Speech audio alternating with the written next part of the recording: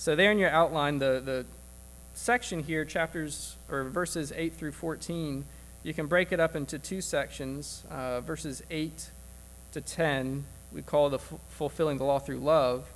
And then 11 to the end of the chapter, verse 14, titled Living in the Light. So basically two easy sections to this passage that we'll break it into.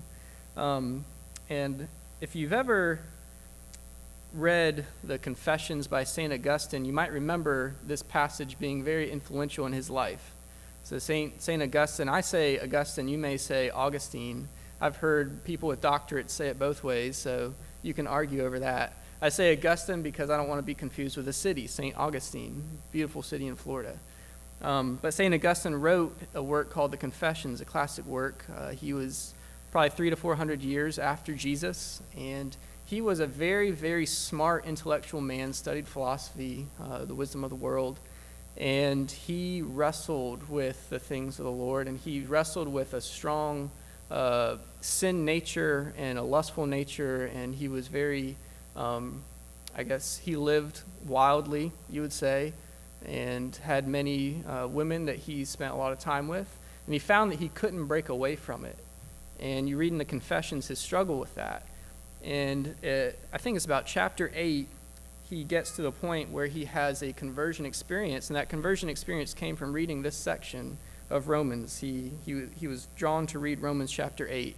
It's a little weird in that he was out under a tree apparently, and he heard a voice of a child saying, "Take up and read, take up and read." And he didn't know from where it came, but he took up his Bible and said, "Okay, I'm just going to flip it open," and this is where it fell, and he read this section at the end of chapter 13 in Romans, and said that his heart was changed forever, that he was converted. Very, very powerful passage in his life. So we're going to look at it today and see if we can delve into it a little bit more. So we move from the beginning of chapter 13, this concept of debt, that there is a concept of debt that Paul has here. And Jonathan Mingledorff taught last week about how Paul teaches that we should pay our taxes, we should pay what is owed to them, we should give honor and respect to them in that passage. And so there's this idea of public debt, the public debt to society that we owe. Paul says you should pay that. But then there's also, as we move into the end of this chapter, verse 8, Paul says, "Owe no one anything except to love each other."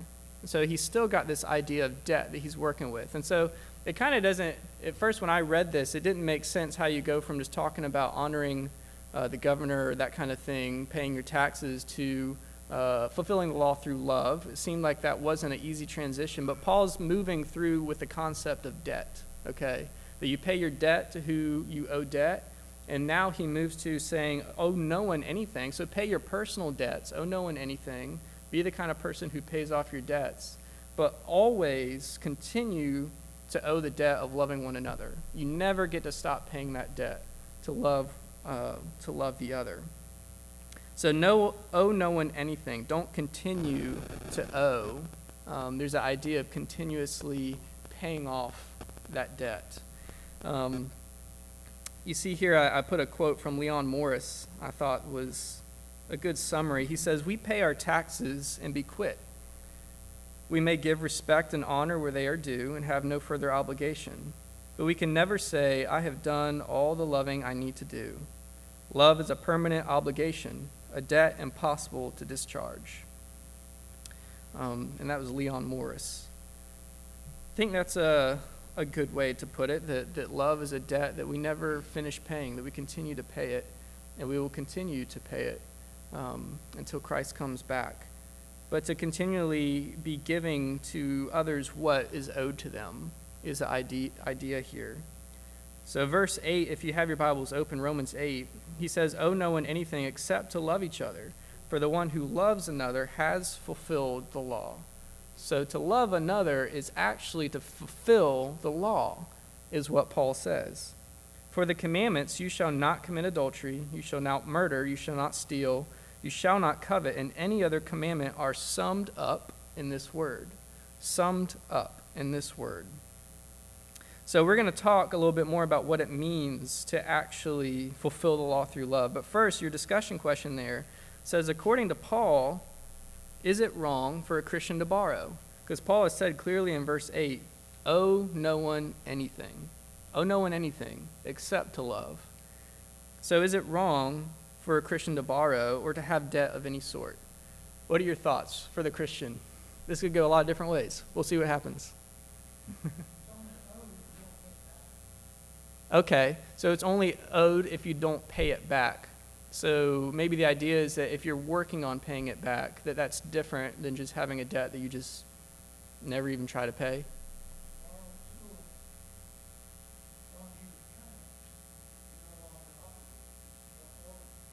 Right, yeah. You plan to return that. Jonathan?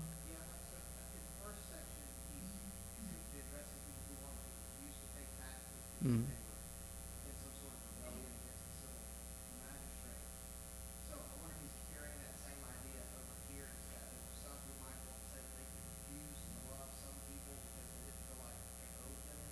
Yeah.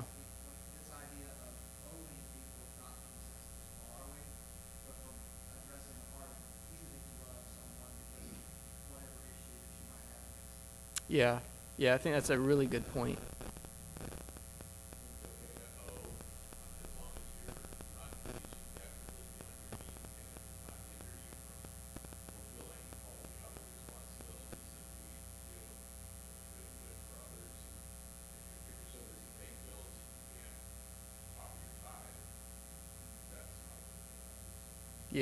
Yeah, definitely. Any other thoughts?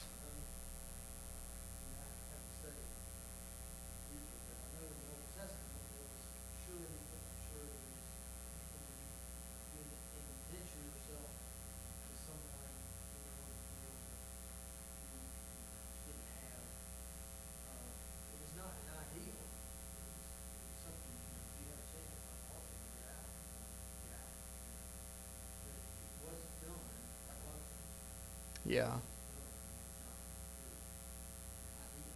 Right. Yeah.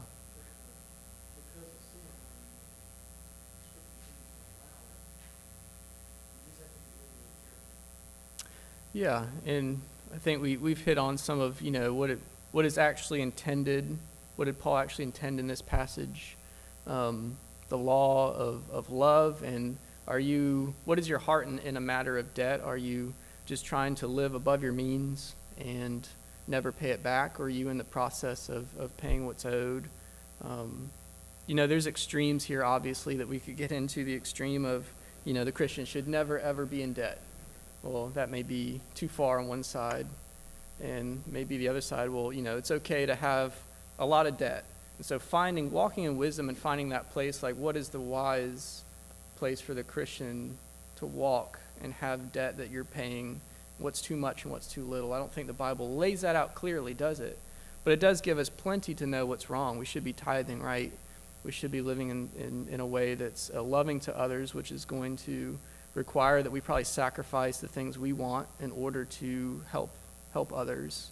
There's a lot that we could get into, but we'll move on from that. It might be a little off the topic, but I thought it was interesting that in studying for this, I saw in a commentary there's a picture. I don't know all the details. That it was an artifact that was found a long time ago in one of the Roman churches, I believe, and it was an inscription from Romans 13, and if I remember correctly, I think it was verse 7, right before our passage today, verse 7, where it says, "Pay to all what is owed to them, taxes to whom taxes are due, owed, revenue to whom revenue is owed, respect to whom is respect owed, honor to whom honor is owed." That was like in a plaque in a Roman church, apparently, or in a Roman, area. This verse was emblazoned as something that was important to them to remember, to pay to whom what is owed them. I thought that was very powerful, that was something that was so important for them at that time. So we pay our debts, and we pay our debt to love, and that's one that will never pay off. And it says that you shall love your neighbor as yourself. You shall love your neighbor as yourself. Verse 8, for the one who loves another has fulfilled the law. So we're getting at this idea of how love fulfills the law. And the question is, well, who are we talking about loving? He says, love another. Whoever has loved another has fulfilled the law. So are we called here to love Christians, other Christians, people in the church? Or is this calling us to love people outside the church, people in our work, in our school? Who are we talking about here? Who are we supposed to love, and how does that fulfill the law of love? How does that fulfill the law? Are we supposed to just love people in the church or people everywhere? What are your thoughts about that?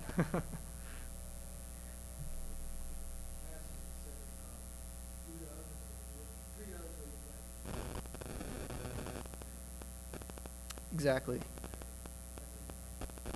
So you feel like it's going that direction of everybody. Yeah. Well, he turns and he quotes the Decalogue in Mhm. immediate context, and we believe that the moral law applies to all people in all ages. So it's not only obviously going to extend; it absolutely applies to us. Mhm. I think that's probably the most intimate sense in which it applies, where most of the are, but it extends to all men, whoever we come in contact with, wherever we come in contact with. The moral law of God, our obligation to love our neighbor as a image bearer of God. All men are due recipients of that love. Yeah. Yeah.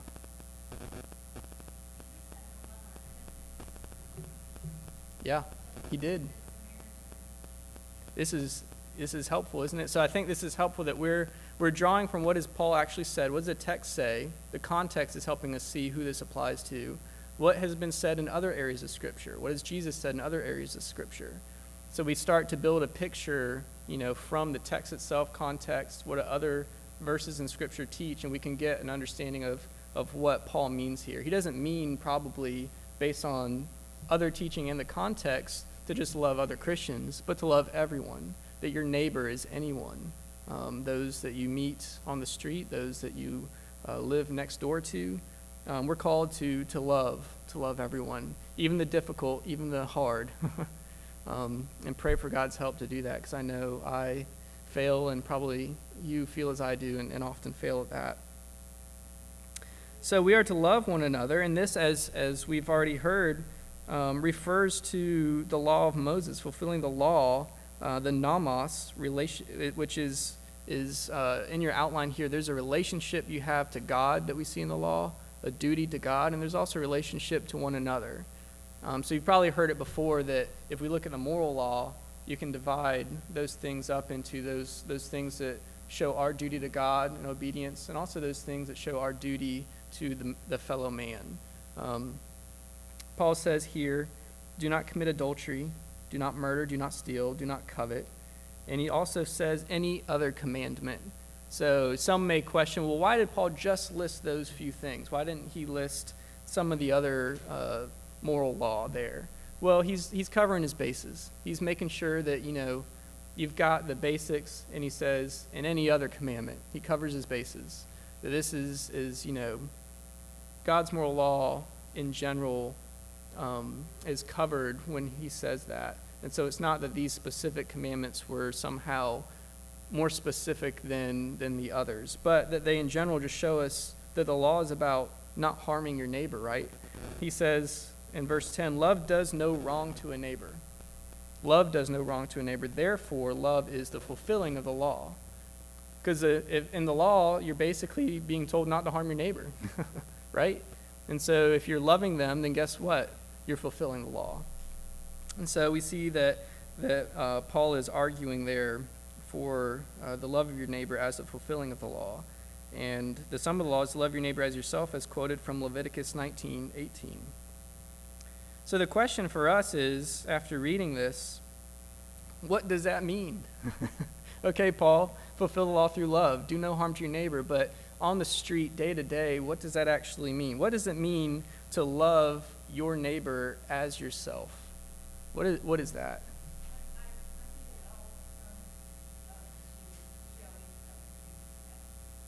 Okay. Yeah, showing respect, that's huge. Yeah, that's huge. Any other thoughts?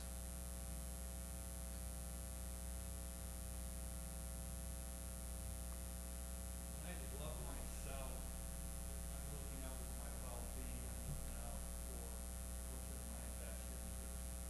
When I love others, I flip that around, and I'm looking out for the well-being of those around me also.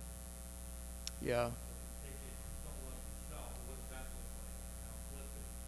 What does that look like? Yeah. Yeah, what is it? Because you're supposed to love someone as yourself. So who do we usually take the best care of? You know, I make sure I eat every day. I make sure I drink every day. So the kind of care I think, you know, that I consider in loving myself, that we should care for others in the same way, that we should be as concerned that others have what they need as we are with ourselves. Yeah. Forgiveness. What can you extrapolate? We have this thing that we call guilt, where Mm. we wrestle with things that we've done that we know that are not pleasing in outside of God. The first thing we ask for is that God forgive us for our sins. Mm. So loving our neighbors as ourselves is that we want that grace extended to us. We extend that same grace to our neighbor. Yeah, wow. Forgiving as we have been forgiven. Yeah. That's huge. That's huge. Maybe building on that too, I'm not gonna get this perfect, but I've heard before one time, it's always stuck with me, is that we tend to judge ourselves based on our own, best, best intentions. Yeah. We judge ourselves based on our best intentions, we judge others based on the worst possible intentions. And so we forgive ourselves very quickly. Yeah. And so if we're going to love another person like we love ourselves, then we need to be willing to quickly forgive a person. Yeah. Extend that mercy to them. That's not like you put yourself out there and you put yourself. I think that's difficult. There is a heart of mercy and forgiveness. The same kind of mercy and forgiveness that we can give Christ. Yeah. Yeah. And that's the ultimate, you know, picture that we're looking at, right, as Christians, is that we're looking at Christ and what he's done for us, and then trying our best to turn around and give that to other people, which we've been given a lot, and to give that to other people is always gonna be a debt that we never finish paying, right? You had a thought? Yeah, I don't know if you asked the second question on your sheet, but I think We can go there. Let's go. Let's go. because a lot of people, they should not love their neighbors as they love themselves, because they're not properly loving themselves. Mm. And the second greatest commandment, what it requires of ourselves is that we have a biblical understanding of what our responsibility is before God, in stewarding ourselves, both body and soul, ensuring that we're prospering. And what I mean by prospering is we're taking care of our bodies, we're seeking to be sanctified in the Spirit, all these things. So whenever we harm ourselves, whenever we mutilate ourselves, whenever we Mm. do things that are contrary to our prospering, we're not going to be able to love our neighbors. Loving our neighbors as ourselves is not a good thing in that situation. So Mm. really the second commandment, second greatest commandment Christ gives us is not just sticking to our obligation towards our neighbor, but I would say firstly our obligation to do ourselves rightly before God. And I think that's why the first table precedes the second table. Yeah. Because we have to understand who we are in relation to God and what our obligations are to God. And we have to get that right before we can turn to our neighbor and love our neighbor as we should. Yeah, yeah. Very well put. That is exactly the direction I wanted to go to, because you can't understand how to love your neighbor if you don't understand what it means to love yourself. And doesn't that, you know, we see that in ourselves and in society get, because of sin and because of all that is broken in the world now, that identity and self-image is not what it should be. We see that breaking down in our society, and you can have a very unhealthy view of yourself and doing harm to yourself, and not understanding what it means biblically to love yourself is actually in itself a big problem that prevents you from loving others. Another thought, yeah. To go back to, again, to add what you just said, I think Jesus put a disclaimer when you was asked the question, what are the greatest commandments? He said first, love the Lord thy God with all heart, mind, body, and soul. Mhm. Again, that deals with me. And then love your neighbor as yourself. That Yeah. deals with everybody else. But you kind of puts it in perspective. Yeah. And yeah, and whose image are we made in? Whose, let's go back to the beginning, the Imago Dei, whose image are we made in? And understanding that, casts the right light on the rest of, what we think and what we do. Very important. So is it wrong to love yourself? I think we would obviously answer that question, no. Do we often have wrong self-love? Yes. It can go two directions, right? You can have self-love that is too much, selfishness, and you can also have self-love that is wrong in that you don't see yourself in God's image and likeness, and you don't love yourself in the way that He has called us to, an unhealthy, harming of yourself or that kind of thing. We could talk about this a lot. Trying to decide if we should go into what we see in society right now. We'll jump on, because I think we've said this a bunch of times. Identity is such an issue right now. I mean, it's always been an issue, and we see it dramatically surfacing with the male and the female, gender dysphoria, all that stuff. That it's just gone to some really extreme lengths. The problem that we have with identity, and Paul over and over is grounding our identity in the gospel and God and in Christ, and understanding that we are created male and female. So we won't spend time there today, but we'll move on. So F says that fulfillment is used in the New Testament, and you see there in your outline, it's usually referring to a new situation or teaching of Jesus. We see fulfillment in the New Testament usually refers to a new situation or teaching by Jesus. And what is typified, something that is typified is something that has become reality. So we use words like typology. Some of you are familiar with that, how the Old Testament typology is preparing us for the true, the real in the New Testament when Christ comes, right? That the sacrificial system was a type of the true sacrifice that was to come. We see that moving from Old Testament and New Testament. And when Jesus comes, He fulfills all that the Old Testament was looking forward to, right? That He was the sacrifice that was needed. He was the fulfillment of the law. And so we see here that Paul is saying that the law is fulfilled through love. It's fulfilled through love. And so we have to kind of understand what does it mean to fulfill something? What does that biblical terminology mean? What does it mean for a type to be fulfilled if we're going to fulfill the law through love? Someone gave us, our daughter, a little toy phone, and she loves to play on it, and she'll pick it up and call Elmo, and we'll talk to Elmo, and sometimes she'll call Grandma and Grandpa, and it's just got a few buttons. It makes noises. And for her, that's a phone, and she pretends with it. And it's really, it's a type of an iPhone, right? It's just a type. It doesn't do what the iPhone does. She can't actually call anybody. But for her, it's the best she can get right now. It's a shadow of the true thing.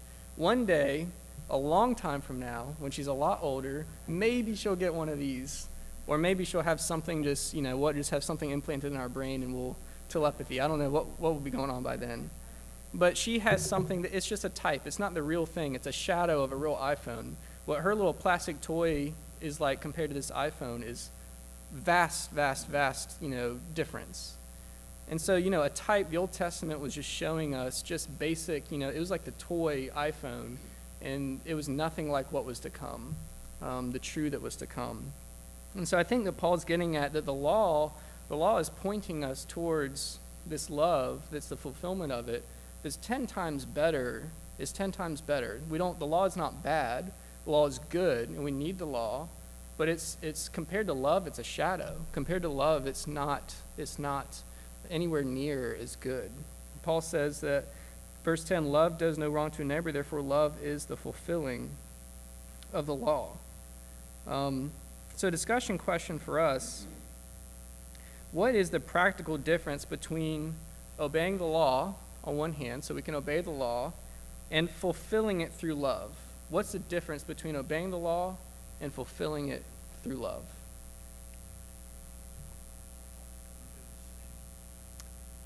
Aren't they the same? I don't know, are they? Okay, attitude.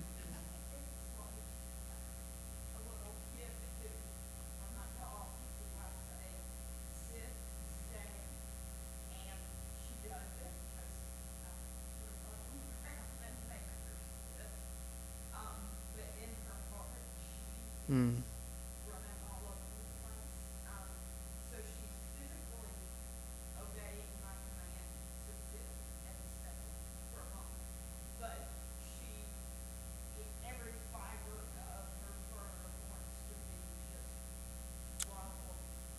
Yeah.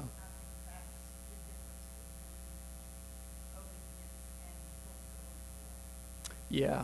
Yeah. Right.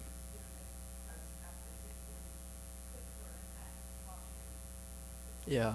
She's obeying the law, but it's not, she doesn't actually want to. There's no, desire to do that.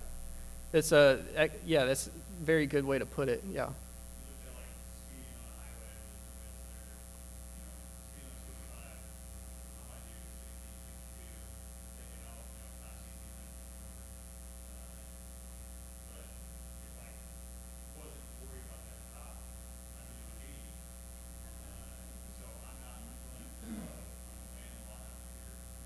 Yeah. Yep.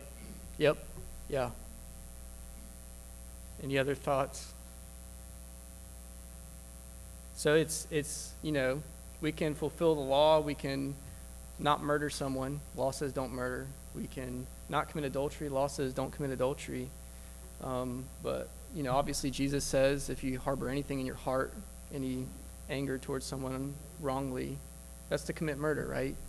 So there's a sense in which we have not fully obeyed the law to its intended destination. The law's point was that there would be no ill will anywhere at all in anyone's heart, anytime, that there would be love, right, which wishes only the best and never has any inkling, desire, thought of any harm to any person at any time. And that's something that we know in part right now by God's grace through the Spirit. And hopefully one day we will know in full. And surely we will by faith. So there's a gap, right? We see there's a gap between fulfilling the law and fulfilling the law through love, the law's intention. The law's intention was that in the negative, you do no harm to people, that it restrains us, right? It shows us the God's character, what he's like. That God is love, and so he intends only what is good, and we often do not. And so fulfilling the law through love is to always do what is good out of an actual heart that wants to, right? Out of an actual heart that actually wants what's best. Because if I really wanted what's best for other people, I wouldn't sin, would I? My heart would be pure, but we don't always. And so our desire is to be more like Christ and to fulfill the law through love more and more. And Paul encourages us in that direction. So now we move into the second section where Paul talks about walking in the light, living in the light. You see in your outline there that he talks about how to know the time, knowing the time. So verse 11, chapter 13, verse 11 says, "Besides this, you know the time, that the hour is come for you to wake from sleep. For salvation is nearer to us now than when we first believed. The night is far gone, the day is at hand." So Paul is using language here. He says, you know the time, and he gives this language kind of gives a sense of urgency. You could also, some would translate it, knowing the time. There's some urgency here, and it's referring to this new age that we've entered into, right, with Christ's coming, that we've entered into this new period, and there's an urgency now to wake up. The day has come, Christ has come, we live in a new time. You know the time, that the hour has come for you to wake from sleep. We need to wake up, Paul says, and live in the light. And he uses the language of night and day. Verse 12 says, the night is far gone, the day is at hand. And I think this terminology, we could take it several ways. If you flip over your page, night and day, really we could look at them in two different meanings. On the one hand, we have simply night and day, a literal just night and day, that at nighttime it's dark. Usually that's associated with bad things happening, right? Daytime, the light, we associate with doing good things, doing what's right. In Paul's day, in a time where there was no electricity in cities, especially, it would have been understood that nighttime was when people did bad things. If you were an upstanding citizen, at nighttime you made sure you were at home with your family and you weren't out, doing something under the cover of darkness. So nighttime is associated often with evil done in the dark, and daytime is that which exposes, it brings to light. We walk in the light as those who are in the light, Paul says. There's this idea that we should now, because Christ has come, I like this imagery that he uses, like the dawning of a day, that Christ's coming is like the sun has begun to come up. The hour has come. He says, besides this, the time that the hour has come for you to wake from sleep. He says, 6 a.m. this morning, the sun started coming up, and my body starts to know it's time to stop sleeping. It's time to get up. Christ has come, Paul says. It's time to get up out of your stupor of living in darkness, living in sin. Christ is here. The dawn has come. Start to live like that. Let's wake up and live in such a way that honors the fact that Christ is here. Salvation is now nearer to us than it was when we first believed. And the Old Testament uses the phrase "the day of the Lord" a lot. You probably heard that, the day of the Lord in the Old Testament, and that's used in the New Testament. 1 Corinthians 1:8, there's a reference to the day of the Lord. Philippians 1:10, and that is another way that we could understand this, a second way. So not just living that darkness and light are, obvious ways of talking about do what is right for the daytime, don't live in sin. But Paul also, I think, references, and commentators will say that this is a reference to the day of the Lord coming, that Jesus has come, and it carries the present and future with it, right? That Jesus has come, and yet he's still coming. That our salvation has been accomplished, our salvation is being accomplished, and in a sense it's still to be accomplished because we have yet to see the consummation of all things. And so Paul's getting at, the dawn has come, wake up, and we're looking forward to even more coming as the day progresses. Let's get to noon, into the peak of day when all is actually brought to light fully. We see it partially now. The sun's coming up. We're living in the new day. We're living this new day when Christ has come. And hour by hour, we're getting closer and closer to the fullness of that, right? And we're called to live more and more in that light, and more in that love and in that obedience to Christ as he has come. So Paul is encouraging us to live in light of the day. Everything's changed, right? Everything's changed. Christ has come. Everything's changed. There's a present change, and there's also more to come, and we're heading that direction. So in light of that, in light of using the word light, Paul says to put off and put on. There's some things to do now that we're in the light, to put off and put on. And these verbs are often used of clothing. There's some other places we can see them. You see in your outline there, Acts 7, Mark 15, those same verbs are used of clothing, this idea of putting on something and putting off something. Paul says from verse 12, the night is gone, the day is at hand. So then let us cast off, the same verse for putting off clothing, cast off the works of darkness and put on the armor of light. So cast off the works of darkness, put on. There's something we're casting off. There's something we're putting on. Paul likes the image of armor. And my question for us is, why do you think Paul says to put on the armor of light rather than the works of light?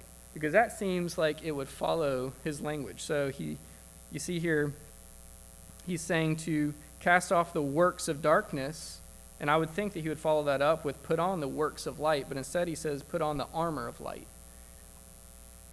There's a reason for that, I'm sure. But what do you think? Why do you think that maybe that's the way he put it, rather than put on the works of light? Why do you think that instead he said put on the armor of light?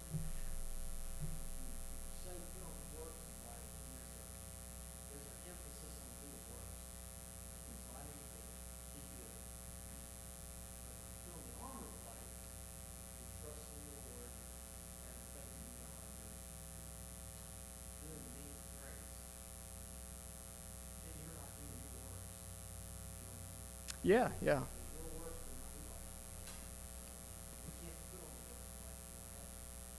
Yeah.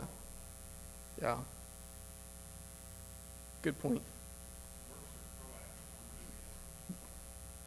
Yeah.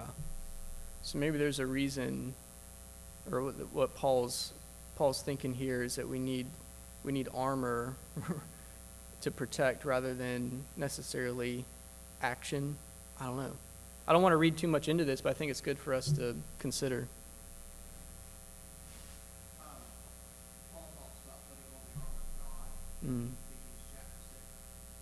And what's interesting is in that section in Ephesians 6, the cross-reference, what he's alluding to, he's actually quoting from the prophet Isaiah, Mm. or Isaiah. And the armor of God, right, that he's talking about, that Isaiah refers to, is the attributes of the Messiah Mm. himself that is to come. Yeah. So when Paul says put on the armor of God, he's essentially saying put on Christ. Mm. Yeah. So it's not doing anything, it's that we're putting on a person. Mm. And it's being in Christ, it's putting on Christ, it's being one with Christ. That armor of God, right, is the physical, allusion, or not allusion, but a picture that he's drawing towards Mm. what needs to put on Christ. It's through Christ and him in us and one with us that we do the good works. Yeah. That's where you get the power, right?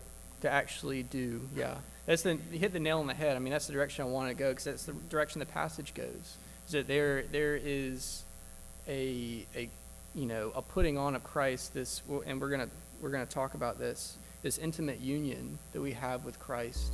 The quote there on the bottom of your page under putting on Christ, it says, it means more than to put on the character of the Lord Jesus Christ, rather signifying let Christ Jesus himself be the armor that you wear, that Christ himself is the armor that we wear. And as like in John, as the fruit abides in the vine, as we abide in Christ, as we live out of his love, we begin to, from living in him and having him in us, this intimate union, we begin to do these good works and to do these things out of a heart of love, because we've known love himself, right? And as you know Christ, you begin to look like Christ. So yeah, this idea here is important, that we're putting on Christ himself.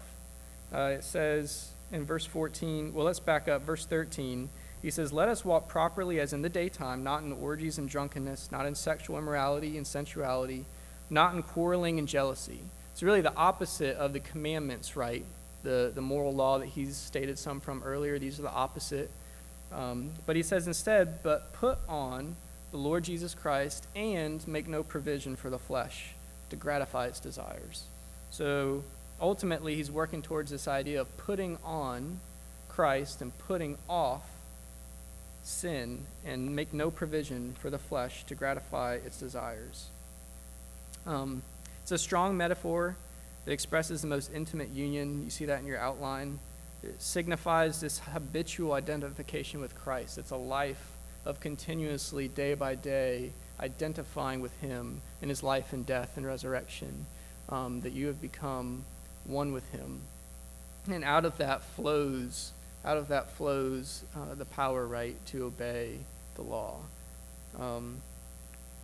And as we said at the beginning, this was the passage that St. Augustine was converted by. He took up and he read this passage at the very end about walking properly as in the daytime and not in orgies and drunkenness and sexual immorality, all the things that he was living in, and it pierced him to the heart And then he read that it said to put on the Lord Jesus Christ and make no provision for the flesh. And it was the Spirit's application of that to his heart at that moment that he says was his conversion and when he changed. And that's what God's word does it not? It's alive and active, sharper than any two-edged sword, and it pierces to the division of soul and body. And so it calls out of us, sin, and it identifies what is sin, and convinces us of our sin by the Spirit, and calls us to look to Christ, the one who alone can save us. And so your discussion question there, as we wrap up this passage, how does the gospel enable us to fulfill the law through love and walk in the light? The two things really this passage is about is fulfilling the law through love and then walking in the light. How does the gospel empower us to do those two things? I think Westminster Confession 19 on the law of God, and then the Larkin Catechism, question 97 on the obligator, what use the law is to regenerate people. Both those sections speak of the believer not being under the law as a covenant of works for justification or condemnation. But conversely, it speaks to as a law being useful in that it brings us affection, it brings us thankfulness, and it binds us to Christ for his fulfilling the law on our behalf. So we are removed from the penal nature of the law in so many sense. And it frees us to see Christ as the great law keeper. Mm-hmm. And I think when we tie that concept with what Jonathan said, us being in Christ, what the gospel does is we now have a very intimate understanding of what law keeping really is. Mm-hmm. We see it in Christ. Mm-hmm. And so as we think of our union with Christ, his Spirit resides in us. As we seek to be conformed to Christ here in the Word, as we are relying on his Spirit, as we are seeking to emulate the way he dealt with fellow man, I think the gospel has a very unique effect in our hearts that it doesn't on the unregenerate, and that we have a personal understanding of what love truly is. Mm. Love to God and our love to neighbor. And so, unlike that of the unregenerate, the regenerate has the greatest obligation and the greatest ability to love our neighbor because of the gospel and what Christ has done for and what Christ has done in. Mm. Yeah, well put.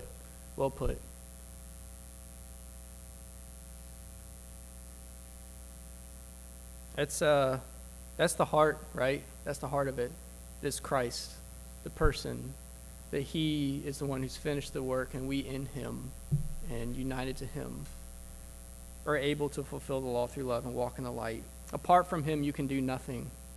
But with him, in him, we can do all things through Christ. I can't put it any better, so we'll close with that. Any questions before we close? Or any thoughts, concluding thoughts? All right. I'll go ahead and... sorry. Go ahead.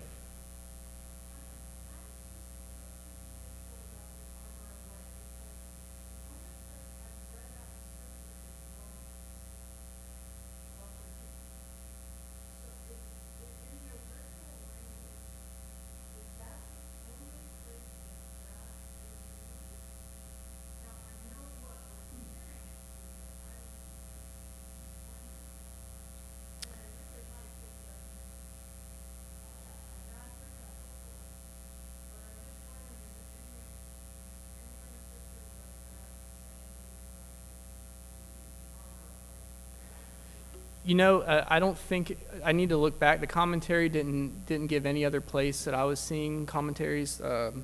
Moo and Morris. I will look at that too, because I think that might be the only place. Because what's interesting about spiritual armor that I did see is that Paul doesn't always identify the same attribute with the same piece of armor. Does that make sense? So breastplate of righteousness, you see that in Ephesians, but then he calls, I think it's Thessalonians, he calls it the breastplate of faith. He doesn't always use the same attribute with the same, and I know that's different than what you're asking, but it's just, yeah. So I think that Paul's getting at the big idea, of that there's this spiritual armor that we need, and it represents, like you need a breastplate to protect your life, so you need the righteousness of Christ, so you need faith and hope in Christ. Otherwise, you are going to be killed without that breastplate, right? The helmet of salvation. I think that's the general idea. And to get down to any more specifics probably is getting past what Paul intended, maybe. But that's interesting. I want to look at that as well. I think that was the only place that he's ever said those particular words, armor of light. But I want to look as well. So we'll go ahead and wrap up before we go to worship. Father, we thank you for Romans. We thank you for your word. We thank you for Christ, who has fulfilled the law and who has done everything necessary that we might come to you and know you by faith, and that we might fulfill the law through love and walk in light because of Christ and his Spirit within us. Help us to walk in his love for us and his union with us, to abide in that love, that we might love others as we have been loved. We ask this in Jesus' name. Amen.